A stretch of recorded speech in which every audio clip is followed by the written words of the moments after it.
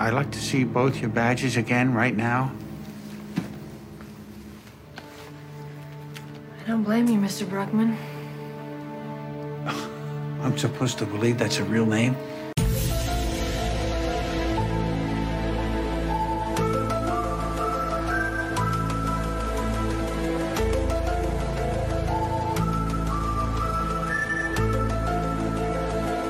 Hello, and welcome to Condensed Truth, the Essential X-Files podcast. I'm your host, Shelby. And I'm Laura. And this week we have a new guest on, our friend Abby. Welcome, Abby. Hello! Welcome, and thanks for having me. Yeah, thanks for coming on. Yeah. So this week we are talking Season 3, Episode 4, Clyde Bruckman's Final Repose. Woo woo! My favorite episode. Mm-hmm. This aired October 13th, 1995, which, yes, that is that 10/13 of Mulder's birthday and Chris Carter's birthday fame. It is this aired on Chris Carter's 39th birthday. Ew. It was written by Darren Morgan and directed by David Nutter. So the plot summary is, this is a character-centric episode revolving around two men, Clyde Bruckman, a man who can see how everyone he meets will die, and a man called the Puppet, who is also psychic, but sees himself killing people. Mulder and Scully seek Bruckman's help to stop the killer, and he is reluctant. His visions have led him to a depressed, nihilistic outlook on life. But we see Mulder and Scully learn more about Bruckman, as he ends up reluctantly and somewhat indirectly helping them stop the killer. Also, Scully gets a dog. Oh. And that's what happens. Anyway, Abby, what is your relationship to the X-Files? Well, Shelby, before today, I wouldn't have said I had one.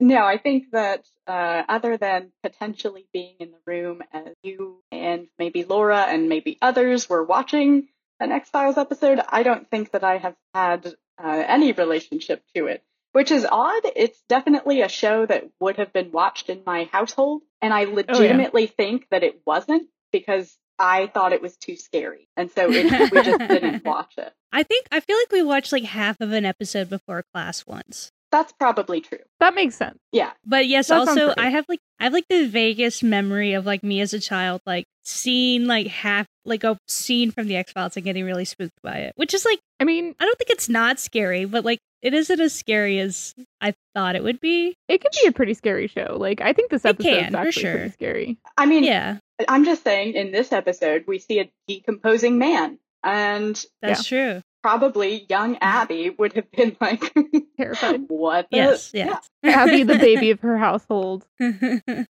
So this is written by the genius Darren Morgan. Shelby's fave. And he was told to make it scary because his last episode, Humbug, was like pretty pure comedy. Mhm. And so he very much was like, I'm going to make a scary one because that's Scary, what the but also X-Files funny. does. Yes, he can't help him. He said he can't help himself, but he put jokes in. I really like things that are like dark and also scary. Like, that's, I think, this episode falls in. I really like this episode. I like it when the X-Files gets more murdery, I guess, and less alien-y. More procedural. Yeah, I do, I guess, like Yeah. the more procedural side of it. Yeah, and this is also partially inspired by his brother Glenn, also a writer on the show, had a book on homicide investigations and crime scene photos, and like Darren would look at it and just get depressed about it, just seeing people being murdered, which is very Right. understandable. Mm-hmm. And then like he just thought about like psychics and like people who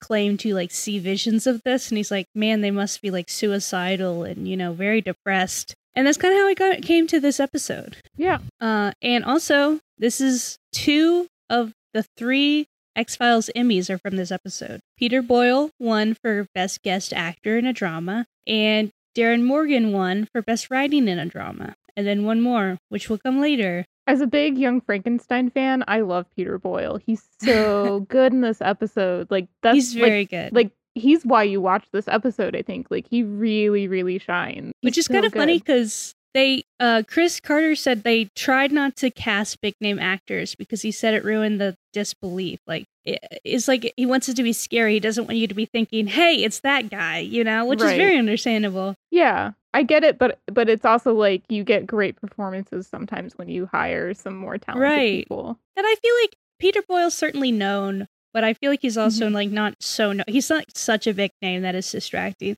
Right. Like the first suggestion was Bob Newhart. Oh my It's gosh. like that So- would have been so big. That would have been honestly hilarious. I think like Peter Boyle's a better choice. And I think what's interesting is like I think for our generation, we mostly know him from like Everybody Loves Raymond. He plays Exactly. like That's Ray mostly where I know Romano's him from. father. Yeah. I really love Young Frankenstein, the Mel Brooks movie, and he plays the monster in it and is Mhm. great. It's like some of the best physical comedy done. Cause I mean he does like talk like a little bit in it, but not Mhm. for the most part. Yeah. I love him. It's great. I think it was perfect casting. Did you know he also played he was in this TV show that I don't think lasted very long, like thankfully. But it was about this cop who gets like reincarnated as a dog. He's like trying to figure out who murdered him. And like it What? was like made in like 90 something. It sounds awful. That sounds I so think I watched bad. like a clip of it and I was like, good God. They needed to lay off the cocaine. Okay. Sorry, I have a lot of like notes up front. My other note, the name Clyde Bruckman is actually he's a real person. Not this guy, but like the name is from a real person. And he Mhm. was a Hollywood like director, writer, and he collaborated with Buster Keaton and Abbott and Costello a lot. But he got blackballed from the industry because he started reusing old gags. and then he was desolate, like couldn't get a job, and he unfortunately ended up dying by suicide, which, content warning, that's going to be something we talk about later because but yeah. Oh, my other favorite note is that in 1997 TV Guide ranked this episode 10th in a 100 best TV episodes of all time list. Deserved. Nice. What was number 1? I didn't look it up. Maybe I could look it up real quick. I thought it was going to be like the MASH finale or something, I bet it is. I don't know. People love that. Yeah. Okay. It's actually a Mary Tyler Moore episode. Chuckles Oh. Bites the Dust, which is very iconic. Mhm. It's good. It's good. It's not one of my favorite Mary Tyler Moore episodes, but makes sense. I don't recognize most of the other ones. Actually, I do recognize a few, but anyway. They also Cool. did a list in 2009, and Clyde Bruckman's got kicked out of the top 10, That makes sense. unfortunately. So, Shelby, you called this your favorite X-Files episode. Yes. And since we're talking about lists of best episodes ever, what makes it like your top X-Files episode? Good question. We'll get into it, but it's definitely like, I think it has like the perfect mix of like, because it's not so out there that it feels out of place for like an X-Files episode, like some of Darren Morgan's other episodes can tend to be. Like, as when they're good, but like they're still kind of out there. But I think it has a lot of heart, and it's very sad, and it's very sweet, and I think every time I watch it, I just like pick up something new. It's very dense, it's very layered, and to me it feels.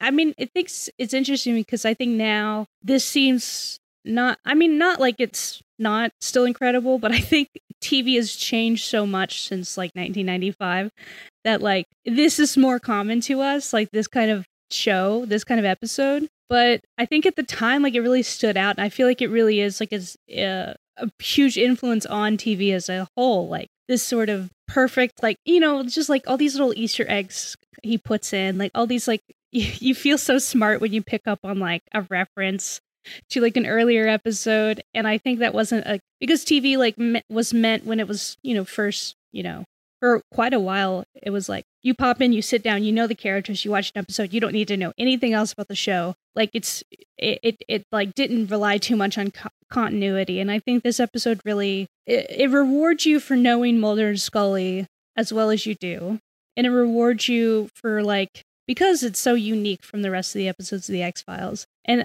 it is just so good. It's like the scene with like, we'll get into it later, but the scene with Scully and Bruckman in the hotel, which like, Mhm. it just means so much to me. It's so incredibly sweet. To me, like this episode stands out as like one of like this episode screams Shelby to me because like it has a really good mix of like those like sweet tender moments that you really hold on to, especially between like Scully and like the sort of likable but like kind of grumpy depressed old man. And Yes. also like it has your sense of humor. Like the funny moments to me are like really funny, and it just reminds me so much of like your sense of humor, Shelby. Like that's why I'm like, oh yeah, Clyde Bruckman's is like Shelby's episode, like for sure. I really enjoyed this episode. Yeah, all the throwaway gags in this So episode, like funny. just like the quick lines, just cracked So me up good. so hard. so good. I think that's like mostly what I wrote down was all the jokes that I was like, ah. Exactly. Oh, my final note for now is that when they first cut this episode, it was 10 minutes over time. That's so much. It's so That's a much. lot.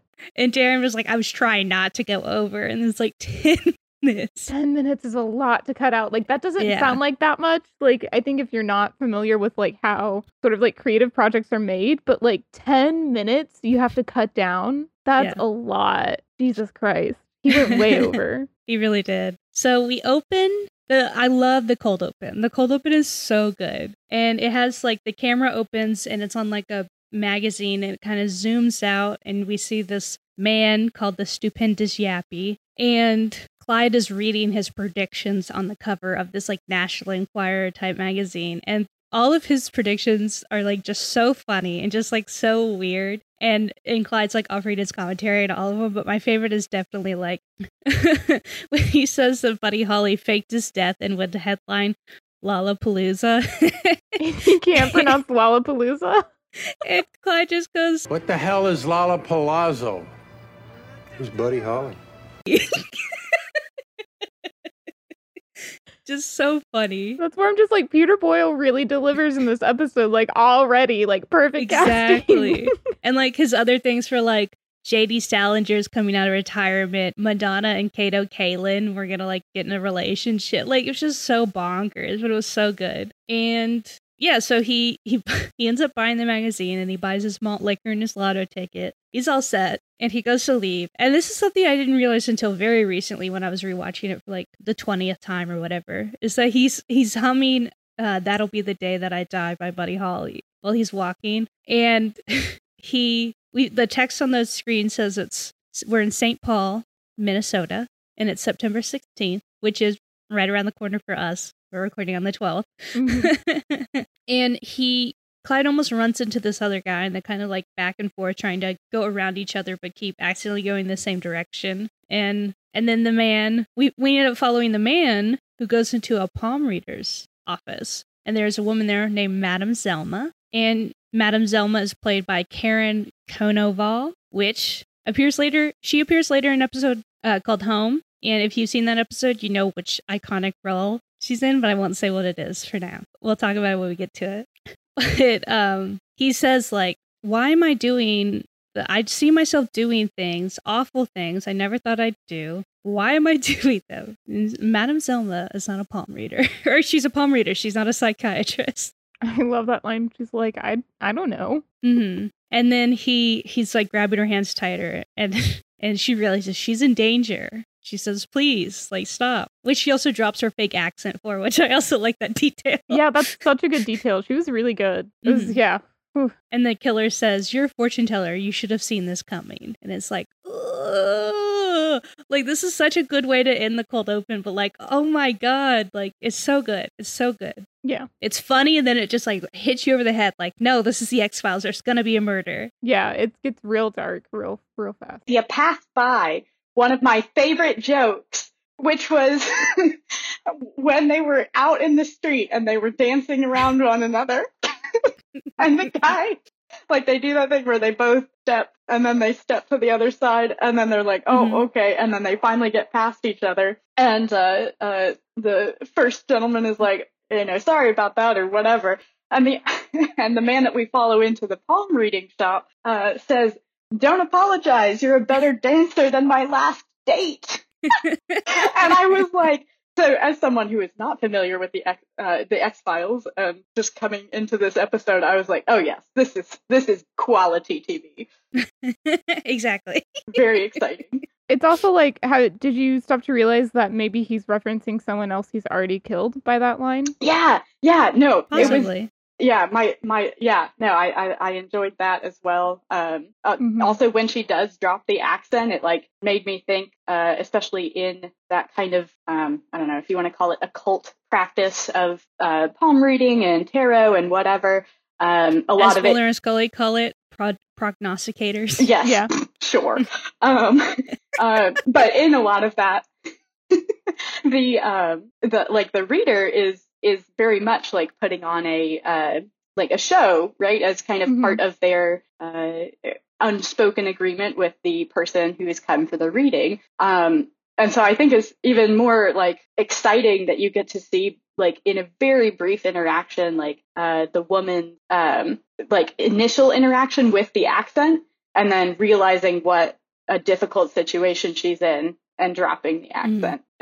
They fit a lot of information into like a very quick blip there, and that was Exactly. yeah. Like, this is like such a well-structured episode. So many moments come back, and like everything fits together so well, and it's truly remarkable how well like this episode is structured. So after we have the credits, and then after the credits, we're in North Minneapolis 3 days later at a different murder, but same MO. And the detectives are talking, and one of them's like, "Oh, you called in some guy to help investigate," and he's like, "Yeah." And he said, "I heard he's a bit unorthodox. I once worked at Casey did. Very spooky." And so we as the audience are like, "Okay, that's Mulder. They're talking about Mulder, right?" And then as they're talking, Mulder makes like the most dramatic entrance It's possible. He's just standing at the doorway, like posing. And we cut to the detectives, and we're like, "Oh yeah, this is a big moment." And the detective just goes, "Who the hell are you?" That's another thing I love that Darren Morgan does a lot of, like subversion, and like, Mhm. you know, the audience is expecting one thing, but then it turns into something else because like he is trying to break out of the formula of the X-Files. He's trying to critique the X-Files within the X-Files. And this is very much that a lot what is happening here. Mhm. And so we find out Mulder isn't the kook, the very spooky kook they called in. It's somebody else. Not this time he isn't. Maybe another time, maybe next time. And they offer a profile of the killer, and this is where we learn more, because this is also she was a doll collector, but she was an amateur tassiographer, meaning she read tea leaves. But the killer had taken her eyes and entrails out, because that was like a way people divined someone's future in the past. Like I'm pretty sure it was like very much like a Roman. I know the Romans did it for sure, but like yeah, very grim. Just some like not super well like prop entrails and like eyeballs just sitting on the table. They look so fake. They looked very fake. It was awesome.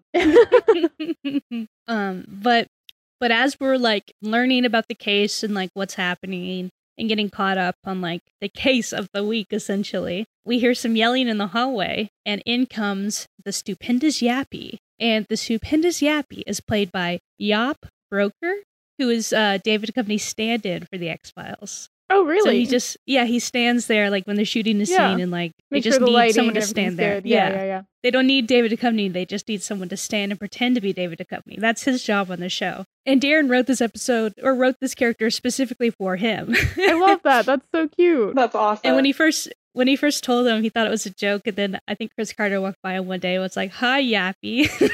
That makes his character like a lot less annoying and a lot more endearing. Yeah. He's so emotive, and it's so funny. He's good. Yeah, it's great. The eyebrows are so impressive. The eyebrow acting is incredible. It's Yeah. like you don't know exactly who he's making fun of, but you know what he's making fun of, though, right? Exactly. Like, yeah. Yeah, like these kind of like psychics aren't really popular now, but I have like a vague like Madame Cleo, right? She was from the 90s, I think. I don't know, like I feel like we were alive, so we know of them vaguely, but we're not old enough to like know them too well. But yeah, for sure. This whole like, you know, psychic with like a 1-900 number. And he's very showy, and he's offering these like vague hints. He's saying things like he does not feel like he's in control of his own life. Like just, you know, and it's so funny because he may or may not have a beard. Yeah, maybe the tattoo has a beard, Right. and a white man, 17 to 35 or whatever he says, like that's just a serial killer profile. Like there's no guessing there. Like most serial killers are white men. That's just playing the odds. 17 to 35, maybe 5'7" to 6 feet tall, and with or without a beard. You'll find the body dumped somewhere. And so like he's going on and he's like, oh, like they're having sex here. And he's like, I lost the vision. I'm being blocked by negative energy. He turns and he lifts his eyebrow and he looks and like the camera cuts to Scully, like looking really shocked. And then he moves close to her. And apparently this scene was hard to shoot because Jillian kept laughing, which that's completely understand. It's understandable. And also like, if you watch the X-Files bloopers, they're like 40% her laughing.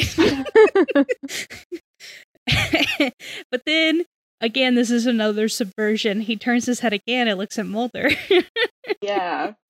He's the skeptic this time. Yeah, and he's like, you have negative energy. And Mulder's like, you must trust me. I am a believer. And he makes him leave the room. But I love the quip right before he leaves. Scully leads in and she says, I can't take you anywhere.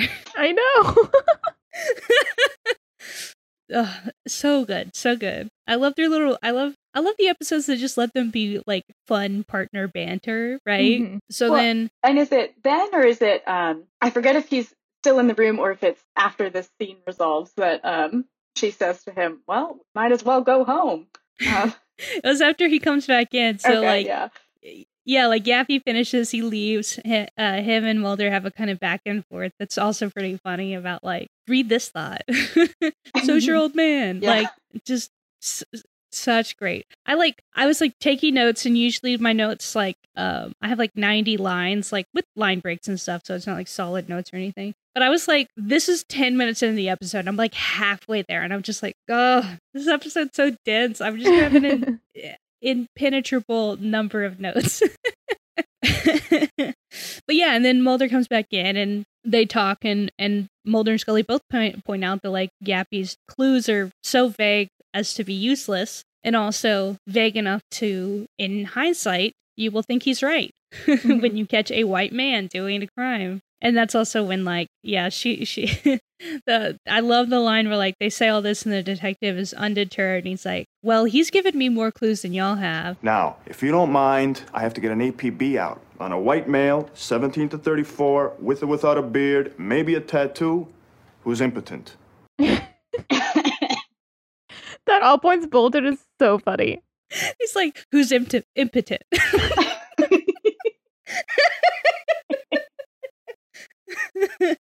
And then Scully's like, this case is as good as solved, Mulder. Mm-hmm. Yeah, because I think it's about like it's like every other vague statement that he was making. It's about like needing to feel in control, and he doesn't feel in control of the situation. Right. And I think Scully later makes a comment like, yeah, he everyone probably doesn't feel in control.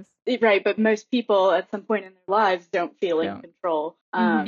And so it just goes on with like the vague kind of like blanket statement about generic white man being a serial killer. Right, yeah, totally. And there is a deleted scene that I watched because it was on my Blu-ray part of that special. 10 minutes that had to get cut. What? Yeah, that 10 minutes. I want to see the 10 minutes. I want to see all of it. Why am I only getting one deleted scene? I want to. Yes, Darren Morgan extended cut. Clyde Barkman's final repose. The people demand it. But there's a deleted scene where Mulder's talking about psychics always just being, frauds and fakes. And he's like holding this doll that like later it's the doll that Clyde Bruckman's holding. And he's holding the doll and Scully says something like, one day you'll get your psychic, Mulder. And then the next scene that is in the episode is we cut to Clyde Bruckman. And I love when shows do that where they just like, when they cut to like the next scene, it's like, this is who we're talking about. When it's so on the nose. Yes. Mm-hmm. Yeah. Which like this episode does later too with like the tarot reading, which we'll get to. Yeah. But yeah. Oh. And we see Clyde again, and he's trying to sell life insurance, which is his job. And he's selling to this young couple, and the couple's like, but we'd like to buy a boat. And he does this like, you don't get it, kid. And this eerily specific situation he describes of this man dying in a car accident after being hit head on by a drunk driver, sliding across the asphalt, drunk driver driving like a Mustang, 84 Mustang or something, like spookily accurate. It's so like, this is our like, there's something weird about this guy moment of the X-Files. But then the young husband is just, Mister, I think you need to work on your closing technique. Well, yeah, it does. I think that's what I love about like this whole episode. You got like you were talking about it being like very like setting up and then subverting that. But it is very much it's this like perfect mixture of that like taking itself seriously, procedural, and then hitting you with the quippy line, reminding you that this is like Also, yeah, like deflating itself a bit. Yeah, which I enjoy, like deflating in that ego a bit for sure. Yeah. Also, the lighting in this scene on Clyde Bruckman, whenever he's describing the way that this dude is going to die in this and the car camera accident, is and the camera movement panning is, like, around him. really good. Yeah, Yes.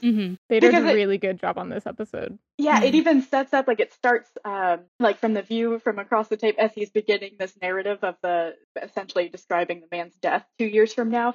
Like it begins that narrative with the camera on the side of the younger man, and then it like slowly pans around and like his face is turning kind of with the camera, so that the final scene is like the camera on one side with his face taking up most of the frame, but then you see the younger man like faded in the background, and then he jumps in with the like, you really need to work on your closing statement. I was like, so good. Yeah. And we follow Clyde again. We follow him home, and he pours himself a glass of whiskey, and he throws out this bag of lettuce that looks like a face, a vision of his own death, which we find out later. Well, I mean, if you put the clues together. Again, like I'm saying, like this episode's so layered. You rewatch it, you're picking up on more stuff that you missed the first time around. And he goes to his elderly neighbor, Mrs. Lowe, to take her trash out for her. It's very sweet. He's a very nice man. But she gives him her lighter instead, which he keeps. Then he sees a vision of her death, which is that she dies, and then her dog, a little Pomeranian, is so hungry that he eats her, or starts eating her. And he says, "Get out of here, you disgusting mutt." That's how I'm gonna go. My cat Wyatt is gonna eat me. Yeah, your cat, if you die, your cat will absolutely eat you if it gets hungry enough. Dogs, it depends on the dog. Allowed. Well, I think dogs, it depends on the dog, and it depends on if you own a cat. Because if the dog sees the cat eating you, it will also eat you. Yeah. But your cat will eat you. Like, it will not hesitate. When you're hungry, you're hungry. Yeah, I mean, it's not the animal's fault. Yeah. Like, it's really gross to think about, but it's also like, I mean, you're dead. I'm pretty convinced sometimes that she's gonna eat me, like, regardless of if I'm dead in the house or not. Yeah. And he goes out to take the trash, and he finds a dead body face down in the dumpster. And this is Madame Zelma. He doesn't just find a dead body face down in the dumpster. He goes to put the trash in the one side of the dumpster, and you see him stop and, like, close that side, and he goes to the other side of the dumpster, lifts it up, puts the trash in, closes the lid, and then has this moment of, like, gotta call in the body, you know? Exactly. He seems fucking sad. He sees so much death without actually seeing a real body. Like, and then he has to find a dead body. It's like, this man cannot escape death. It like hangs on him like a shroud. Yeah. So then we have the detective, Detective Klein. The two detectives that have names Klein and Havez are also named after like collaborators with Buster Keaton. I'm not going to get into all the names because I think all of them are references. You could go read the Wikipedia page yourself. Right. But I absolutely love the line of like Detective Klein saying, "It's kind of creepy, isn't it? Yappy said the first body had been dumped somewhere, and then we find it in a dumpster." And well, there's Ooh, I just got a chill down my spine. in like the most condescending way. And Scully looks at the crowd of gawkers, which is important to note that she is always looking at the crowd of gawkers where the body's found. Well, and sees him. Smart. Yes. Yeah. Yeah. The killer is hanging around after they found the body he killed. He looks like the dude in Ratatouille. Yes. That's what I thought the entire time. Whoa. Sue Charno. He really does. Wouldn't it turn out funny if he wasn't in control because there was a rat on his head that was making him do all this horrible stuff? Right. He's called the under his puppet. bellboy. Hello, Yeah. it's just a Ratatouille. It's just the prequel to Ratatouille. Yeah, this was the inspiration for Ratatouille, actually. That's my fun fact of the day. This is the Ratatouille cinematic universe. And so Mulder and Scully's like, who found the body? And so Mulder and Scully go to talk to Bruckman, which this is such a great, like, I love this scene of them getting introduced to Bruckman because it's so funny, and also, like, they learn so much about this guy in such a short period of time. Yeah. And he says, like, a lot of details that, like, he wouldn't know. He says, like, that her eyes and entrails have been cut out. And they said, how did you know she's face down in the dumpster? He's like, well, Weren't they? they were, weren't you? Why are you complaining? And then, like, how did they get cut out? Of a crystal ball of all cockamamie things. And, like, just, like, Peter Boyle does so well in this scene. And, like, just Mulder and Scully's, like, complete, like, flummoxed of, like, this weird old man who has so many details. And Mulder, of course, like, is like, okay, he's psychic. I know this. Yeah, so this is where, and maybe I just have a disconnect not being as familiar with the X-Files and how they have handled things in the past. But, like, this is where it broke believability for me a little bit, because I was like, they should, like, especially when he's like, you know, are you going to take me in? I didn't do it or whatever. It's like, they should absolutely be taking him in. Like, if they're doing anything. They're like, not good cops, Abby. Well, I know, but No, Mulder's playing a hunch. See, and maybe that's it, but, like, in my mind, like, Mulder wanting to play the hunch would have meant, like, Scully is like, no, the facts say that we should take him in or whatever, because there's no way he should know this. So it was weird to me that she, like, also went along with it when I was like, clearly, he's the killer. Well, they did take him somewhere. Like, he wouldn't know where they were taking him until they show up at, like, some dead woman's apartment. Counterpoint to your point, Abby, is why would if he really killed her, why would he A, call it in, and then B, just give them all of this information that makes him seem like the killer if he is actually the killer? Why do serial killers stand around in the crowd of bystanders watching the police find the body? They have Because to. they're creepy. But my other favorite line is Scully saying, how do you know about the entrails? That wasn't released to the press. And Bruckman saying, I never read the papers. Too depressing. Oh, this poor man. That makes me so sad. Like, He's so sad. that is so sad. He's and like, I like how we kind of like it takes the whole episode for it to really sink in how, like, sad and depressing and lonely this man's life is, because it's, like, very obvious from the beginning, but, like, there's so many jokes, you know, happening that you're going more and more in the episode. You're like, wow, like, this is very depressing.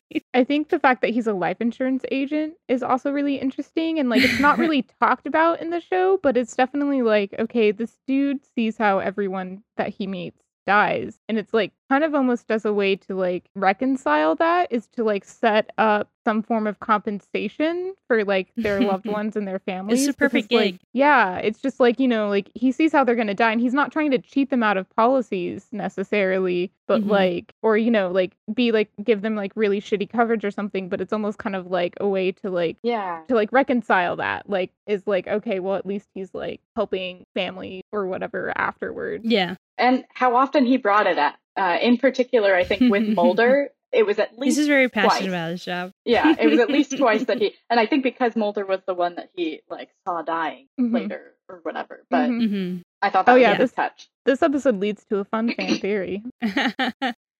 So Mulder and Scully take Bruckman to the crime scene, and and Mulder is very much like, I think you can see things that we can't. And he goes, I'd like to see both of your badges again. And incredible, like, I didn't catch that. That's so good. Another incredible thing of, like, the way like Darren Morgan makes fun of the X-Files, like, premise sometimes is, like, the fact that his name is Fox Mulder, and Bruckman goes, I'm supposed to believe that's a real name.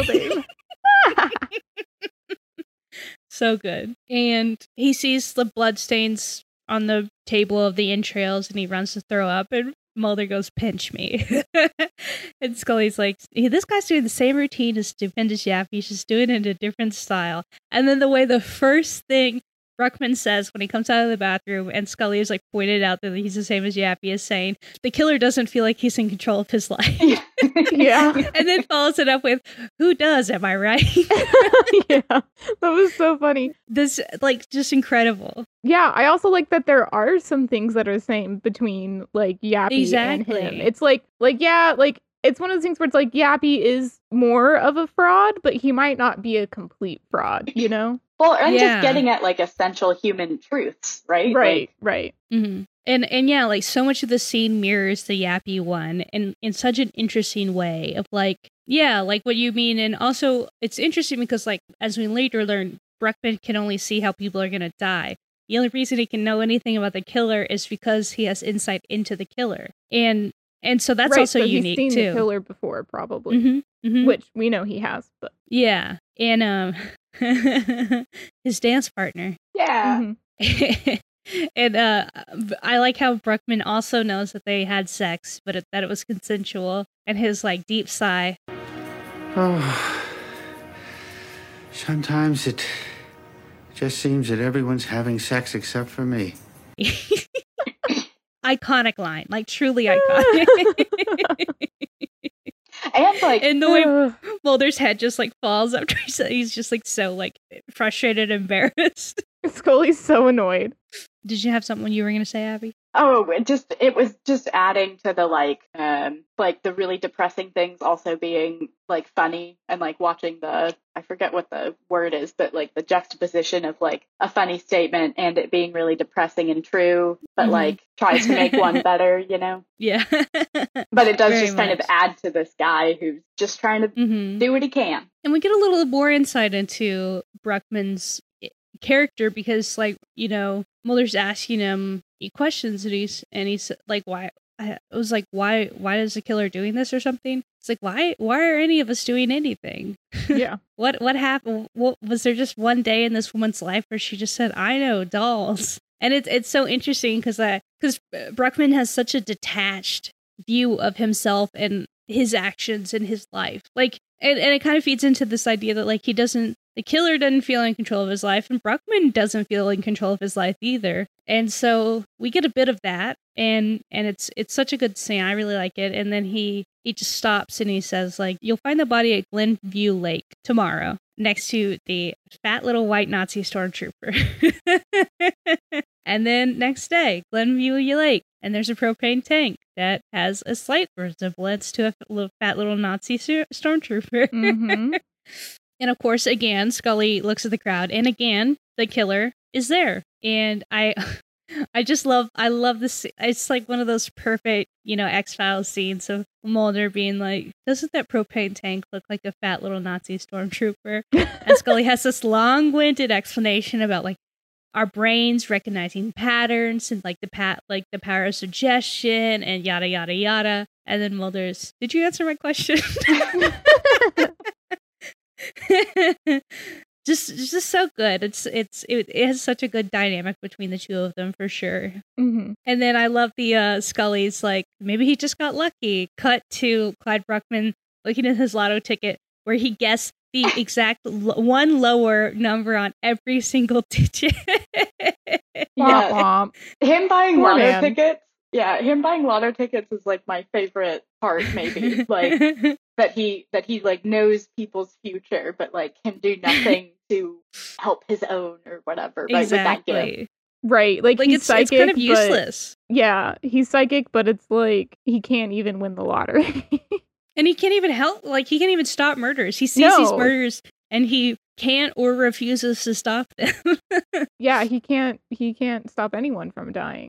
And it's like, all this gift does is to haunt him. That's the only purpose it serves. Mulder shows up and talks to Bruckman about his gift. And Mulder is so flummoxed. Like, he doesn't understand Bruckman as a person. And I really like that detail because I think it is like, Mulder and Bruckman are very similar in that they're like, Bruckman searched for something, for an answer that he wanted to know. And he wanted to know, like, what would it be like if your entire life rested on, like, a flip of a coin? Mulder's whole deal is that he wants to know the truth. What would he do if he got the truth? Like, We haven't found that out yet because he's never gotten it. But like, it is interesting. It's like, if Mulder got the truth, would he also become incredibly depressed and nihilistic? Probably. Live in like a studio and sell life insurance or like something? Like, it's so interesting how much they don't get along when they are so similar. Mm-hmm. And it is also so interesting that like Bruckman gets along so well with Scully because like she is like Mulder's better half in a lot of senses. Mm-hmm. And I think like she's a real stabilizing force for Mulder. And the fact that Bruckman doesn't have somebody like that is really telling. I also like that, like, you know that, like, Mulder fundamentally doesn't understand Clyde Bruckman because he says that he's envious of him. And it's like, if Yes. you understood him, you would not be envious Exactly. of him. Like, that's the last thing he wants, A, is for someone to be envious of him. And, like, B, if you really understand what's going on, you wouldn't want that. Like, that's Also, awful. the fact that he, like, Bruckman's like, do you want to know how you die? And Mulder's like, yes. It's like, no, you No. don't. You actually don't. Why would you? What I do like, though, is that, again, kind of coming back to this idea that Bruckman, or not the idea, but that he sells life insurance as his daytime job. Like, there are multiple points throughout the episode talking to him where it's very clear that he doesn't feel like there's anything to do to avoid the death that he sees coming. Exactly. But, like, by having a job selling life insurance, it's almost like he is still in some way trying to defy that, not the the inevitability of death, but like trying to help in his own way. Right. Mm-hmm. And that's just Coming really to terms sweet with it. Yeah. Yeah, for sure. And also, like, I really liked the character beat of like him being so paralyzed by his gift that it has resulted in inaction. Like, he does nothing. He is so like, I can't do anything. If I change anything, I'll fundamentally alter something. Like, how do I see the future? If I change the future, how did I see the future? It doesn't make any sense to him. Mm-hmm. My very quick note: the U.S. never invades Grenada. Yes, U.S. invaded Grenada too. This will come back in a very, very long time. This is a joke that will come back. And his whole speech about like maybe even something smaller happening, like my father never meeting my mother, and I consequently never become, and I'm never born. So when do we start? Yeah. That's how you know that man's depressed. He Yeah. is so depressed. Because he even looks happier when he mentions that. Like he Right. like he knows that he's talking about depressing things, and then he's like, Yeah. my mom never meets my dad, and I'm And never I born. never exist. When do we Great. start? Yeah. Right. Yeah. And so Mulder takes Bruckman to test his psychic ability, and we find out, and this is where Mulder finds out he has exactly one psychic ability, and it's to see when someone dies, and it is kind of useless. And I love how much it though. frustrates him. It's so like funny. Mulder's like, I finally have a psychic, and like, what does it get me? Nothing. I love that, like, Clyde Bruckman's just, like, holding up stuff to his forehead and, like, just, like, giving off, like, stories about how people who have, like, owned that or touched that have, like, died. I think that's fascinating. I would be Yeah. having a wonderful time, and Mulder's just, like, sitting there annoyed. And there's another thing that really inspired Darren for this episode is Beyond the Sea, an episode earlier in the show, which we talked about. He said he really liked it. Also, it was written by his brother and James Wong. And there's a reference to Beyond the Sea where Clyde Bruckman holds up this like blue fabric he has to his forehead. And he goes, I know, this is yours. This is from your New York Knicks t-shirt. And Mulder's like, miss. But like, that's the joke, is like in Beyond the Sea, Luther Lady Boggs does a whole like production with the fabric, and Mulder's like, that's from my New York Knicks t-shirt. So I really like that reference. It was a little treat for us diehards. Yeah, I did not get it, and I just thought it was like a weird, like, I was like, oh, okay. But Scully shows up with a keychain, and we find out it's from Claude Dukenfield, and Clyde knows a lot about this guy, that he doesn't know anything about these other objects from owned. And he's like, oh, I just sold this guy a policy. That's why I know all this information, like how much he makes and married, sad, non-smoker. Right. and Clyde's like, he's dead. It's like the equivalent of, in the previous episode, DPO, whenever like Scully starts giving off like a full profile of the shoe based off of a partial shoe imprint, and it's just because the size was part of the imprint on the bottom. Exactly. Mulder was like super impressed. And they go to drive to find the body because Clyde Bruckman knows where it is somehow. It's very unclear, and he gets very frustrated when they try to find details about how exactly he's receiving this information. I absolutely love, like, one, Scully, like, hardly ever drives, so it's fun to see her driving. And two, it's very cute to see Mulder, like, poking his head forward, trying to have a conversation with the people in the front seat, because we've all been there, you know? Oh, yeah. And this is one of, like, I think one of the maybe the funniest line in the episode, I don't know.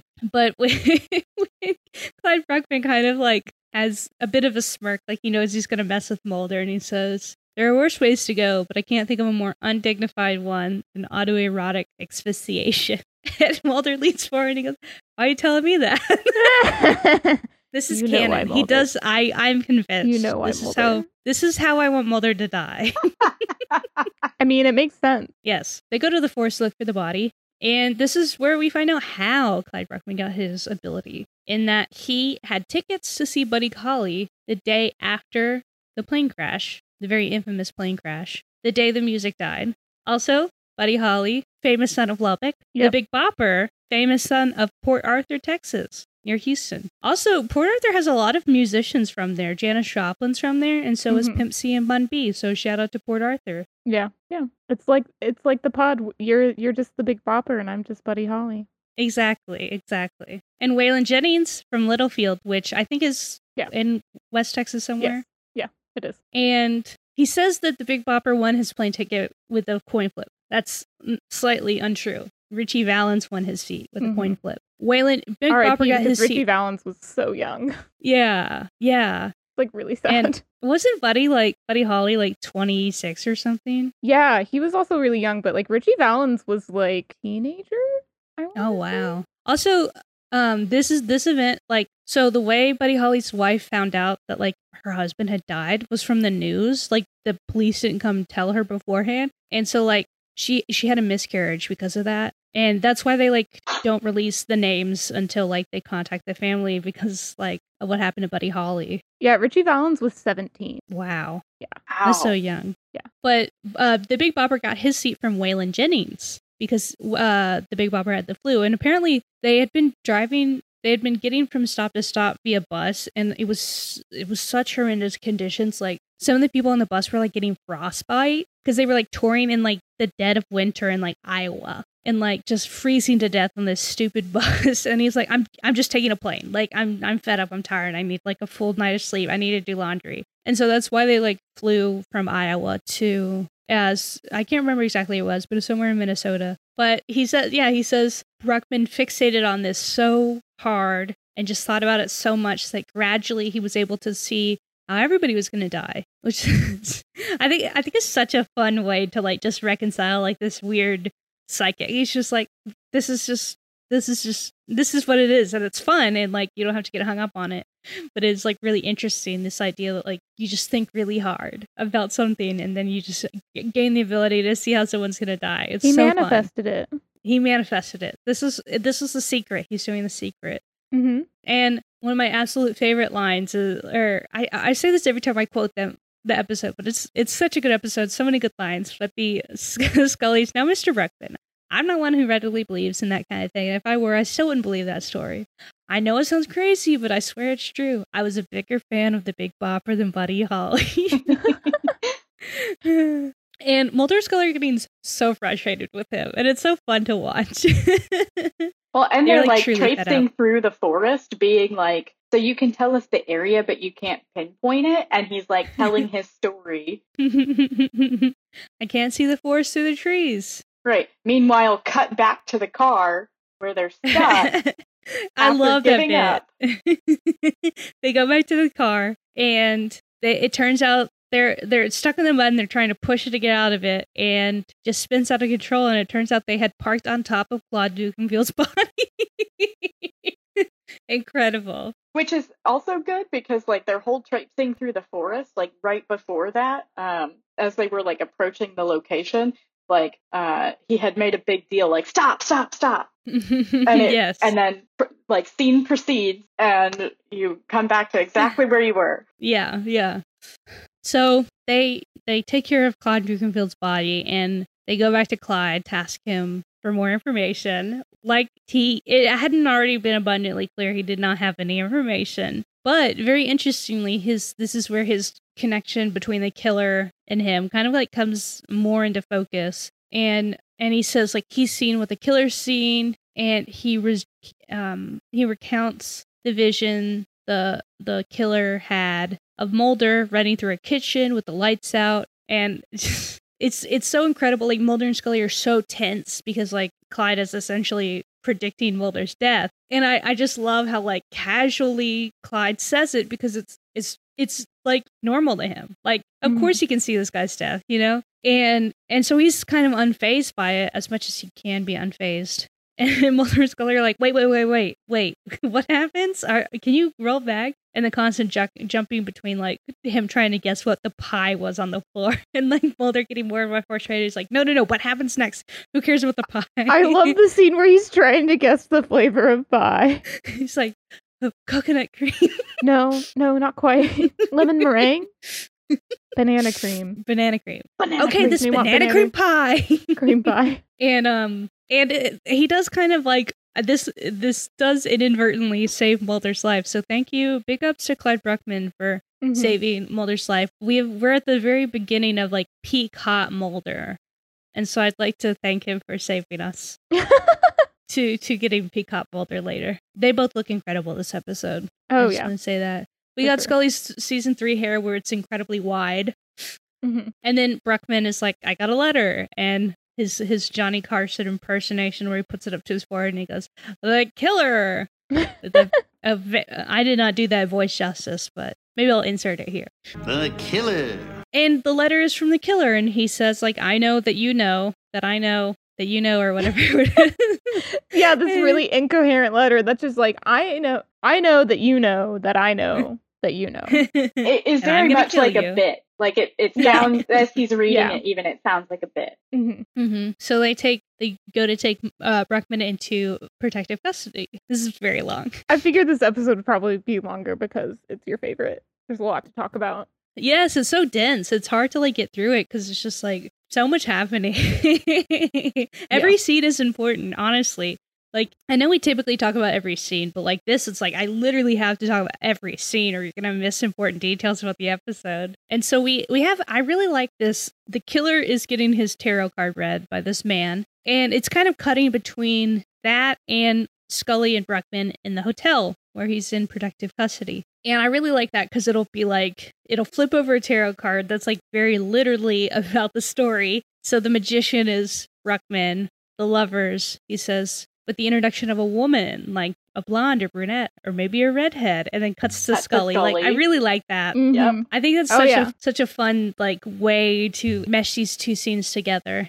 And and so like they have that, but then we have my favorite scene in this episode, my absolute favorite scene in this episode. I love this scene so much. It's Scully and Bruckman talking, and they're like, and she asks like, how do you die? if you can see, and it's like, it's so interesting. Yeah, like of course, if someone knew how everyone's going to die, they'd know how they died, and that would explain why he was so nihilistic and depressed, and so, you know, him, how he's in this episode. And he talks about it in the way like this is like, you can just tell like they're both such incredible actors, because I think if they weren't up to stuff, like the scene would just fall flat, because like you really need a good actor to balance, like, because with what Bruckman says, like, you don't want him to come off as like creepy or like lecherous when he says like, we end up in bed together.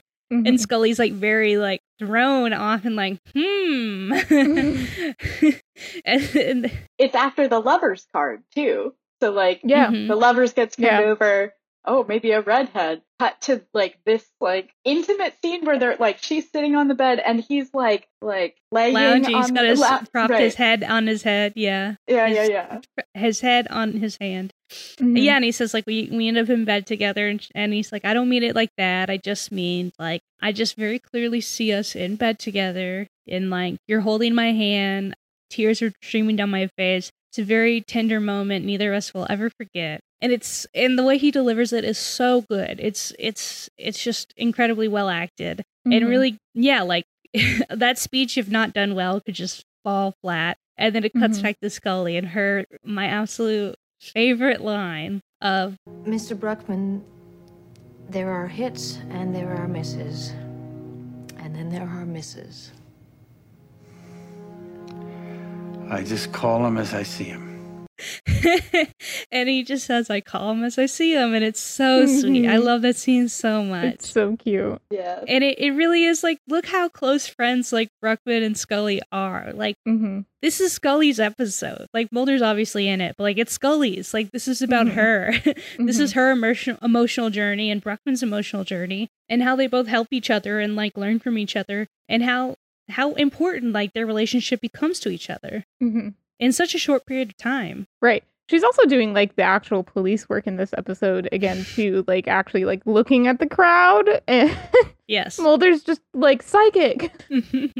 Yeah, it's really hard for me to tell sometimes. Like, I think that you do need a little bit more just like X-Files background to like know why they're actually police, because everything seems terrible, at least in the like. They're usually like this. This isn't.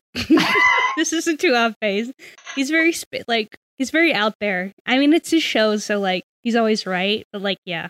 Yeah, usually it's Mulder running around and Scully doing like the actual useful like police work and research and stuff. I will say that Mulder's usually like more right, if that makes sense. Like, he wasn't wrong about Bruckman being a psychic, but like Mulder's hunches are usually like a lot more spot on, if that makes sense. Yeah. He drives more of the plot. Like, it kind of like, sometimes they have episodes where like they're kind of just there, which this episode is that to a degree. Like, they're obviously solving the case, but like a lot of it happens whether or not they do anything. Right. And then there are cases where they're very much like in the thick of it, solving something. And also, in the tarot scene, there's one card left, and the guy goes to flip it over, and he's like, "This isn't my card. This is your card," to the tarot reader, and it's the death card, which like it doesn't actually mean death. It means like spiritual transformation or like new beginnings or something like that. Like, it's, you don't really predict someone's death in tarot, but like it is like a good right. I mean, it's like minus we know that what clip, card it's it like, is. Yeah. And so does the tarot reader, like, before it's flipped over, he realizes it. Like, I think that's another interesting thing, because, like, we haven't seen really we've seen this tarot reader's kind of murder, and we've seen, like, the, like, palm reader's murder, and they both have the instance where they realize that they're in danger. And I think that they're both acted pretty well. Like, this tarot card reader, too, he, like, has that moment where he realizes, oh, no, I'm in danger now. Yeah. Because even at the beginning, he says, like, when he flips over his car, it's like, a man's going to enter your life. It's like, yeah, a guy I'm going to kill. Yeah. It's like, ha, ha, ha, ha. Good joke. LOL. And Mulder comes to take over for Scully. And she was just, like, telling him about Moby Dick. She was telling Bruckman about Moby Dick, which, like, very on brand for Scully. And right before she leaves, she goes and she stops and she turns back around. She goes, "Okay, how do I die?" She looks very serious. And Bruckman just smiles and he says, "You don't." Which, like, the straightforward reading of this is, like, Scully's immortal. She's not immortal. She's immortal to me, I think. I think that's actually a popular fan theory at the time, was that meant that she's immortal, especially with some things that are like coming up. Yeah, this is what the fan theory I mentioned earlier, is that Scully is immortal because Clyde Bruckman told her that she doesn't die. But Darren's very insistent. He's just like, he's trying to be nice. He's not telling her how she dies because, like, that's bad vibes. And it's like, yes, that's very clearly what it is. She's immortal. Right. He would not tell her how she dies. Like, he wouldn't. And it's cute because he's, like, trying to get her to ask. He's like, I think there are a couple lines where he's almost like baiting her to, like, ask about this thing that he can do, to which point she has, like, because I think she gives no credence, she hasn't shown. But then, she comes back, has that very serious moment of, like, how do I die? And yeah, it's just even cuter to me.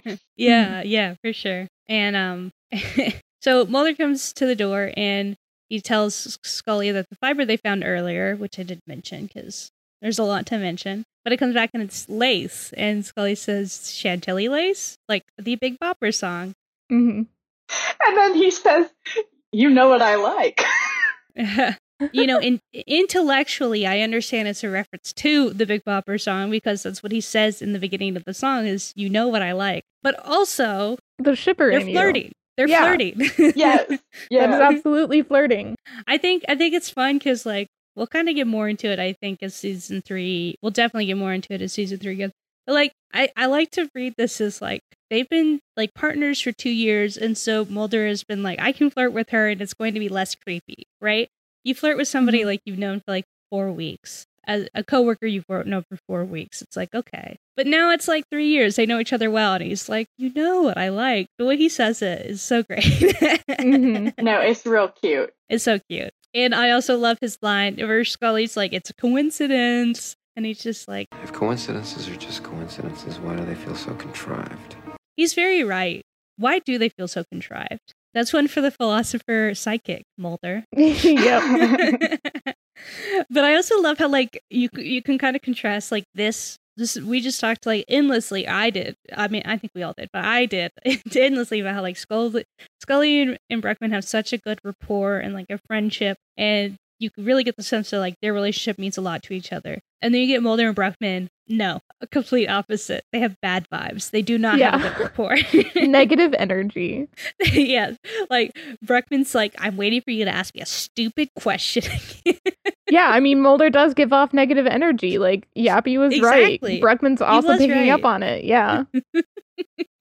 And Bruckman has this tree where his body's decaying, and Peter Boyle hated filming this because he had like some health issues, and so like this idea of like filming himself decaying like really creeped him out. And I think in one of the books I read, like one of the people who worked on the show was like, yeah, he said like this was the worst day of my life, and she was just like, okay, I'm gonna try to make this as quick as possible. And so I'm like, oh, poor Peter Boyle. Yeah. But also the censor was not having this speech. Like, he had to modify it a lot. Like, he wouldn't let Darren say maggots. He wouldn't, like, let them say maggots. He had to change it to insects. That's weird. I don't know. I thought maybe he just thought it was a little too dark for TV.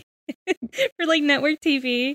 I don't know, but, like, it was just funny that, like, this speech went through some censors. So, like, like, I think also he put in the word liquescence, which I can't remember if that was there or not, but like, it's such a weird word. Yeah, well, no, it's like there. before the censor or after the censor. Yeah. But like, yeah. And so Scully comes back the next day, and Mulder looks very tired because he didn't get enough sleep because, again, they don't work well together. They have bad vibes. Oh. They need the mediator of Scully. Also, how do you sleep after like that description? Like, Clyde Bruckman doesn't sleep because that's what he dreams of every night, and like awful. Yeah. That poor man. I also just like, again, like the difference in the relationships between them. There was like Bruckman makes a point of saying to Mulder before describing any of that, he's like, you're not one of those people who makes everything sexual or whatever, right? Whereas like in this very like intimate scene that he described with Scully, like he didn't mention anything like this isn't sexual, but it was very clear with Mulder, like, well, I do not do any field of two. Don't even do any psychoanalysis on Bruckman. Bruckman is not having it. Yeah, you're right. And so Scully comes back to get Mulder because there's been another murder. So Chavez is staying with Bruckman, and we get a scene with Bruckman and Chavez, and they have like okay vibes. Like they don't have bad vibes. Bruckman just has such a bad energy because he does know Chavez is about to die. Right. He definitely has a wall up with this dude. Yes, you know this dude maybe doesn't have a lot of time left on Earth with the way that Bruckman's acting, because it's a little more distant than just like his sort of normal. Yeah, because he would be doing more jokes, I think. But he, Chavez asked Bruckman if he's going to die from lung cancer because he's a smoker, and he just kind of like shakes his head no. And Chavez is like really relieved, and it's like, maybe hold off on that. Yeah. And Clyde has a lighter to light Chavez's cigarette, and this is when when he has the lighter, he realizes that Mrs. Lois passed because that's her lighter, and so that sort of connection between them, and he's like, oh god, because like he realizes that she's died. And he needs to get to her body so her dog doesn't eat her.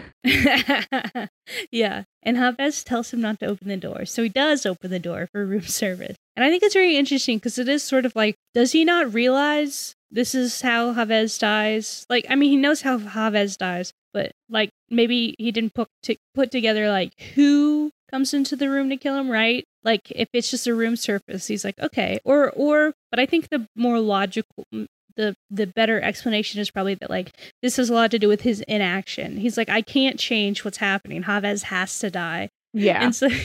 And so like, he does open the door because he's like, this is how you die. But it's also interesting because, like, it's still an action he's taking. Like, you know what I mean? Right. At all points, it was still like, Bruckman is the one that opens the door. Yeah. But they're finally together. The enemies, Bruckman and the killer. Once again, they're together again. And absolutely love the scene. Like, so the scene he comes in, it's sort of like a slow pan up to us realizing it's the killer, right? And then we cut to commercial. Mm-hmm. And then we come back from commercial and he kind of turns around and Bruckman had given him like $1 tip. And so the killer turns around and walks to the tray and grabs a knife. And I love the Bruckman line of like, was that not enough of a tip? Yeah. Well, and it's interesting because we already know it's the killer, right? Because there's a scene with Scully and the room service guy, who's the killer, passing each other in the hall. And it's a very similar, like, 2-step back and forth, like, oh, sorry, like, getting in your way in the hall. Mm-hmm. And she puts her hand on the tray, which is where she gets the fiber lace on her.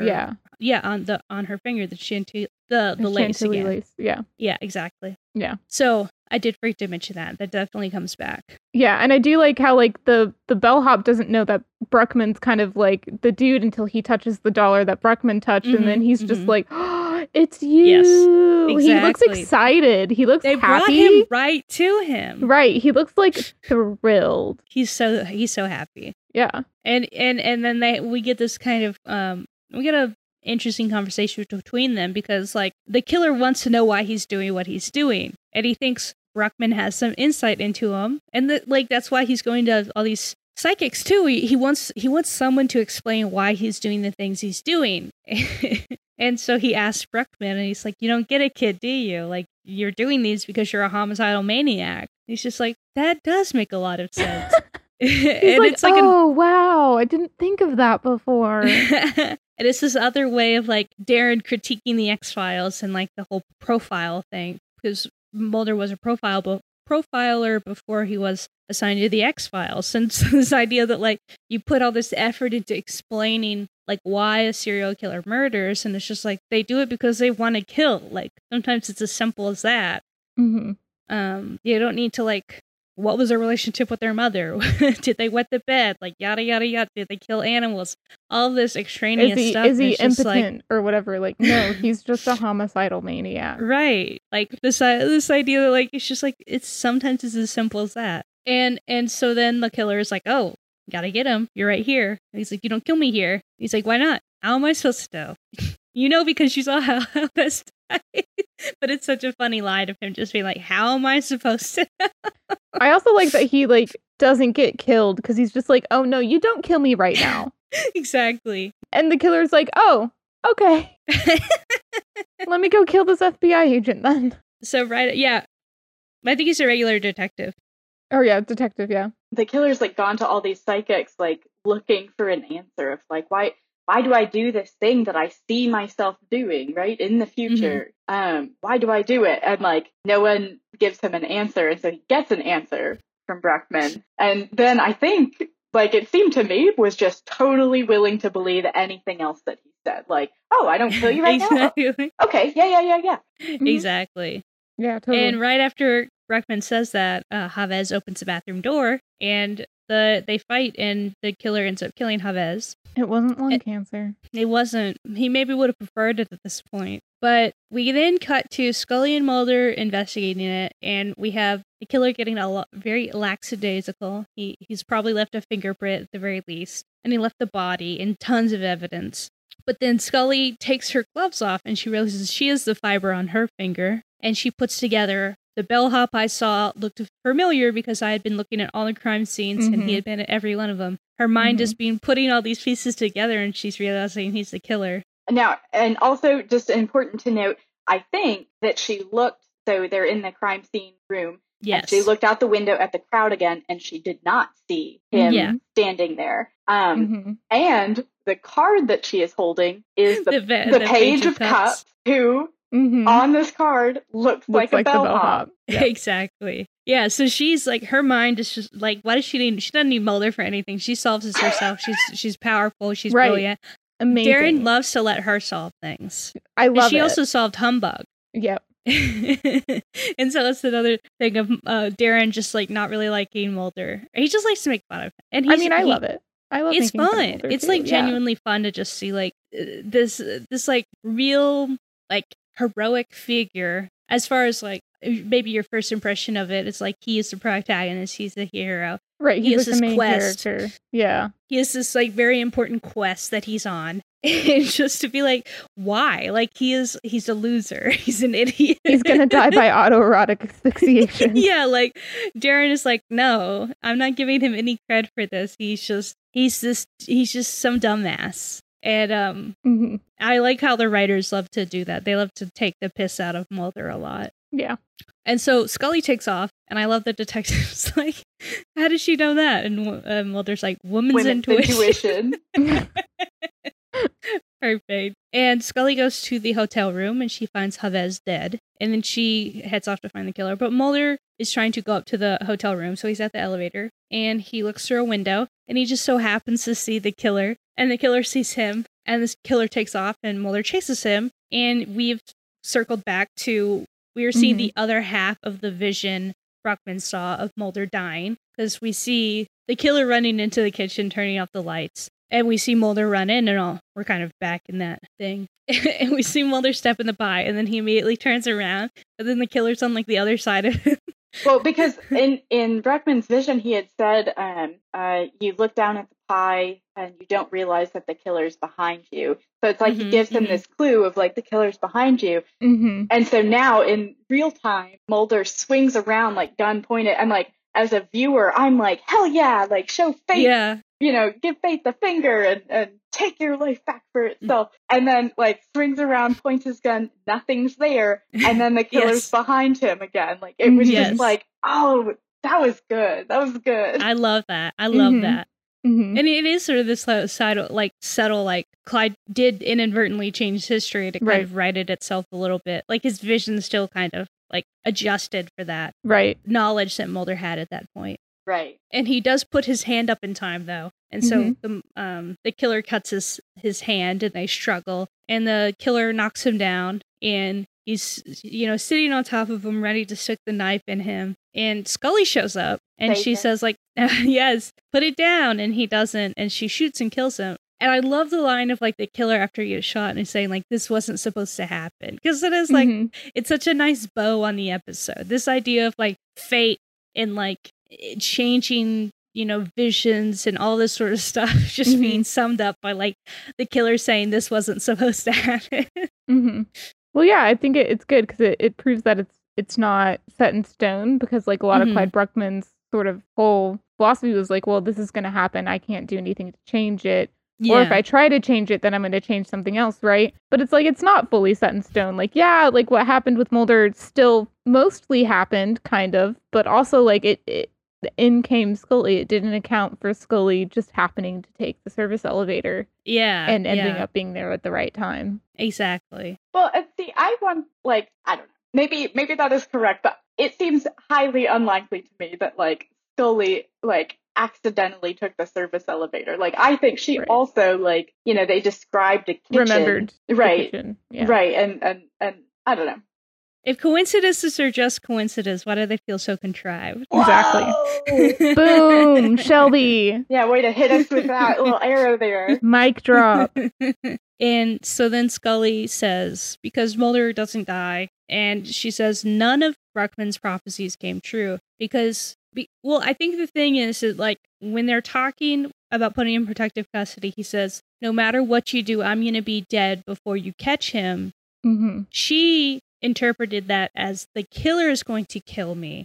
And that's why she says none of his prophecies came true. And then there's like, oh, where's Bruckman? And she's like, actually, I don't know.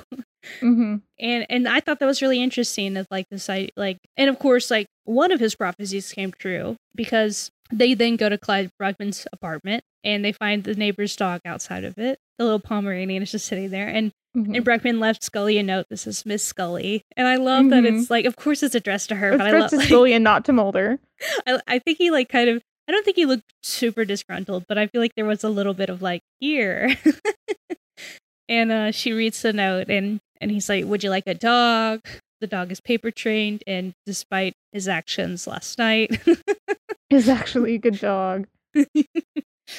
And so they go into the apartment, and they see Bruckman, and he has died by suicide as well as his real life counterpart. And he has a bag over his head, and so the condensation in itself has like water running down his cheek. So like tears are streaming down his cheek. And Scully holds his hand, and it's such a tender moment. It's so sad. It's such a sad way to end the episode. But like it feels like it makes perfect sense in the sense of like it makes narrative sense, right? Yeah, it does. But it is so sad. Yeah. And she's so heartbroken. You could just tell how much he meant to her. And yeah, I love this scene. It is also so interesting, and like I understand suicide's very complicated, right? I don't want to like flatten it to like inaction, because it's so much more than like inaction. There's a lot of extraneous factors going on. But like the fact that like someone so defined by their inaction died by suicide is, I think, a really interesting way to end the episode as well.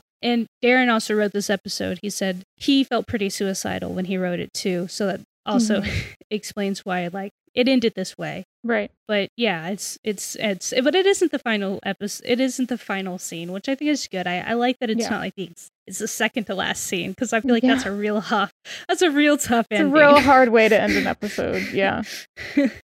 And so we cut to Scully in her apartment, and I want to say she's watching like an Abbott and Costello. Maybe she's watching like this Three Stooges or something. But I think this is a reference to like also a bit of a reference to the fact that Clyde Bruckman was like, you know, in that kind of circle, and she's watching on TV. Or maybe that's just what was on TV all the time in the 90s at like 2 a.m. Who knows? Would believe. Yeah. And she has a dog. So this is our introduction to her dog, Queequeg. Hello, Queequeg. Well, and whatever she's watching on TV cuts to a perfect, I don't know, circle, I think. Yes. Infomercial. An infomercial about Yappy. Yep, Yappy's back. Yappy's back. And she picks up her phone while he's talking. And he's like, dial now, I know you will. And she has her phone, and so this is kind of fake out about like her like believing in psychics and like gonna call Yappy, but she ends up throwing her phone at the TV. So good. And that's how the episode ends. Yeah. So that's the episode. We talked a very long time about it. Of course we did. It's a very dense episode. A lot's happening. Yeah. But yeah. So let's do our segments. Segment. And as always, we start with Agent Mulder. Shut up, Mulder. Damn it, Mulder! Mulder! how annoying was Mulder this week. And as always, I will start. I don't think he was annoying, but to honor Clyde Bruckman, I'm giving him a 5. I don't think he did anything annoying, but just he was annoying to Bruckman, so yeah. Yeah. Wow. That's amazing. Laura, Shelby. do it next. Yeah. I'm also giving him a 5 because he wasn't really that annoying, but I enjoyed how much Bruckman was annoyed by him. Yes. Even whenever he's not being that annoying, because that's me too. So I get it. But yeah, he actually gets a 5, which is my lowest rating. He was fine. Mm-hmm. And I think Bruckman would respect that my lowest rating for him is a 5. So.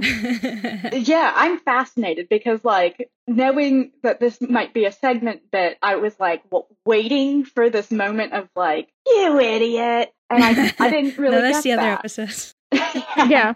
Yeah, so I didn't really get that. So I would give him I'll say a 3 because it bothered me that he, I think if anything, it bothered me that he wanted to know how he died, that he was like jealous of this man's awful power, and like was clearly miffed that he couldn't do anything other than predict his death. And it's like, you are clearly the believer of this little narrative couple here.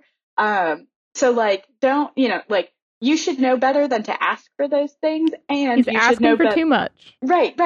Yeah, you should know better than to expect, everything from this one person. Yeah. Next, we have So this must be enigmatic Agent Scully. Scully's sassiest moment. Laura, do you want to go first? Sure, I'll go first, as always. By far, it's her throwing the phone at the TV.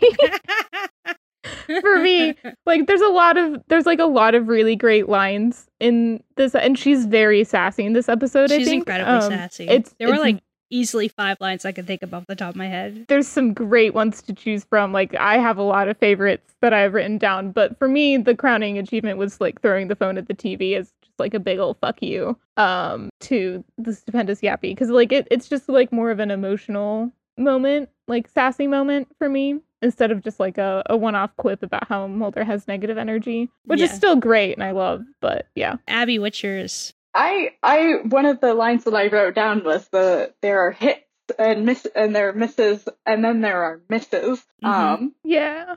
And that was, I think that was my because I really did love all the ones at the beginning about like her being like, well, you know, we might as well go home. They've got things handled or whatever it was. But I just really enjoyed the playfulness of it too. Yeah. That one's mine too. So I'll just say my honorable mention was when they first take Bruckman to the apartment of the woman who was killed, and Mulder says like, something is telling me he's the real deal, and she just very venomously says, so what, you're psychic now?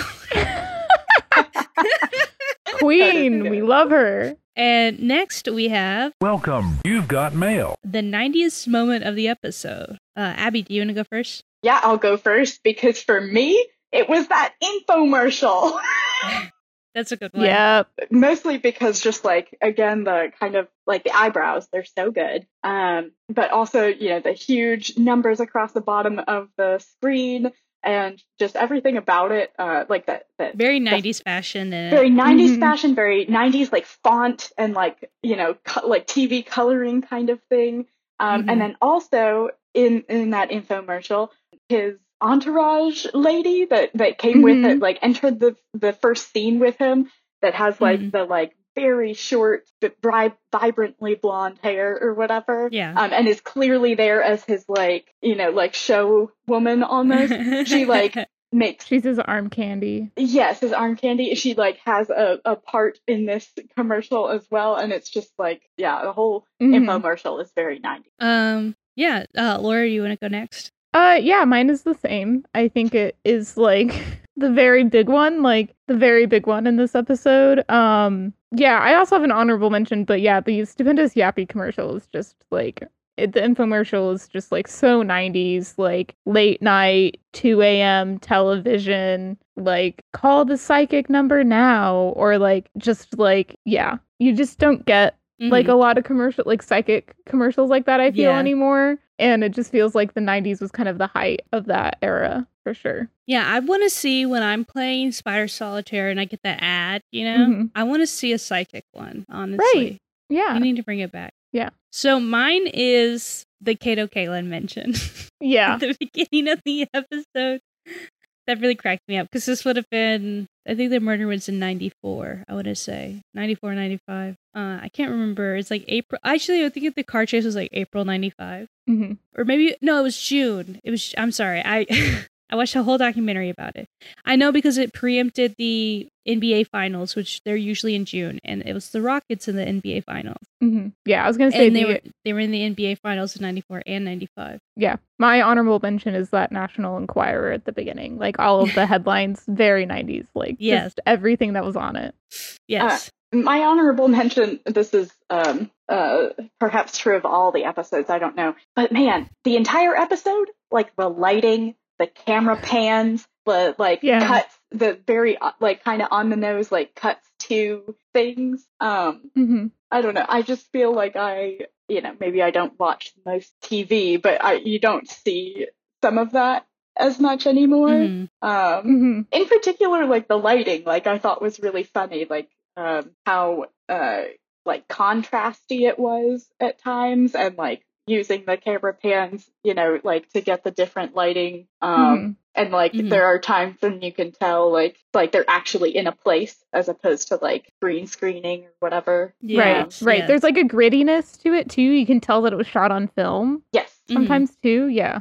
Yeah. Which like everything's shot digitally pretty much now. I mean, there are some things that are shot on film, but like if you're filming like a sitcom or something like that for like a major network, you're going to be doing more digital shooting for sure. So that was the episode. Why I chose it is my favorite. It's iconic. It's a touchstone. It's a great episode. I think all of Darren's work's great, but this is a real personal favorite for me. And it really does like lampoon the X-Files in a way that like it was very novel at the time to like get like the X-Files is very modern. Like it's a very I don't mean modern, I mean postmodern. It's a very postmodern, like very like referential and sort of like confronting the premise in a very direct manner, in a way that is very familiar to us as viewers of TV now, but very novel at the time. And it's great. It's a great episode, and it has a lot of heart to it and a lot of emotional beats. Yeah, it's a fantastic episode of television. It's great. Yes, it's a good story. You get into the crime, you get into the characters. I don't think you can have a better supporting actor than Peter Boyle in this sort of thing. Emmy Award-winning actor Peter Boyle. Peter Boyle. It's like Margot Martindale in The Americans. Yes. It's also really interesting content-wise. I don't know a ton about the X-Files, but I definitely thought it was more like alien-y. And so this is very like the occult kind of stuff, and like, tarot, hand reading, tea leaves, like all of that stuff is already something that, while it can be construed as this like visions of the future, it's also very much about like self-reflection and meditation almost. What do you see in this situation, and using that information for yourself. And so it was a fun balance in that way of like, there was obviously some like elements of like the supernatural at work, just with how descriptive he was of people's deaths, and like obviously that's going to be part of the show where that's canon, that is true and happening. But then with every other reader that we meet, you're seeing like that breaking character at the beginning and all this other stuff. So it's like this, I guess, the search for the truth, right? Yeah, and it's really reflective of like when the best X-Files episodes like use the supernatural elements as flavor. Like it isn't overwhelming it. It's addressing something true about ourselves and our lives in a way that, with the fantastic element of psychics or lightning powers or aliens even, and that you get to explore it in a deeper, meaningful way. And this is absolutely one of those episodes where like it's important that he has psychic powers, but it is also unimportant. It is also just about a very depressed old man who is taking all the joy out of his life by just thinking there's nothing else to learn. For sure. Speaking of, so what is do you have any other thoughts about the X-Files as this being your first foray into the X-Files? Will you watch any other episodes, or were you just like, I think I would watch other episodes. My immediate thought when I went to find season 3, episode 4 to watch for today was, my God, there's 11 plus seasons. Yes. Like, how is this? Yes. I had no idea. I knew that X-Files was a thing. I knew that it was, like popular and whatever. That's a ton of content, and like in a way that's kind of staggering. And I think that very similar for me to something where like I know that Grey's Anatomy, some people really enjoy and get into. There is so much there that I would no longer feel able to like I could even begin. I just picture someone being like, just pop in season 15. The first 14 don't matter. Yeah. Yeah. So I think I would watch more, but I would watch a curated version. That's what we're doing. Perhaps your curated version. But I don't think I would sit down and watch them. Unless you're really passionate about it, there really isn't a reason. Like, Yeah. I love it with my whole heart. There are episodes that I still skip. Like, I just finished Right. rewatching The X-Files again for like the umpteenth time. And I think there were like 10 episodes I was just like, I'm not watching this. Yeah. And that's how you know you really love it, when you're like, Yeah. I'm not putting myself through this again. Yeah. I'm tempted to rewatch them because I'm a completist. There are only like 10 of them. It'd be easy to knock out. I'm like, it would just be the worst of the worst. I'd be watching like Space and then like Roland. Like just the worst the X-Files has to offer, like in one sitting. Anyway. Well, thank you for coming on, and I hope everybody listening enjoyed the episode. A truly monumental episode of TV. Mm-hmm. Thanks for having me. And if you'd like to follow us on Twitter, we are Condensed Truth. If you would like to email us, we are condensedtruthpod@gmail.com. If you would like to rate and review on Apple Podcasts. I keep forgetting to say that, so rate and review if you can.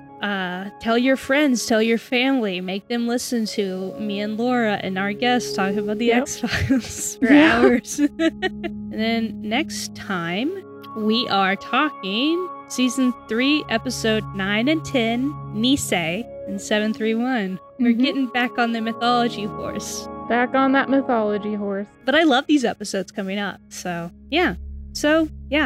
We hope you enjoyed it. Thank you again to Abby for coming on. Woohoo! And we hope you have... Oh, and also, sorry, the last week's episode was like a day late. It's okay, Shelby. It will not be the last time, I don't think. You have quite a bit to sort through for this one. Yes, I do. This is very long. Yeah. This isn't too long. We'll see how it goes. Hopefully my hearing is a little bit back, so there's that. I can edit them now. That's good. And yeah, we will see you next time. So have a nice week. Bye. Bye. Bye.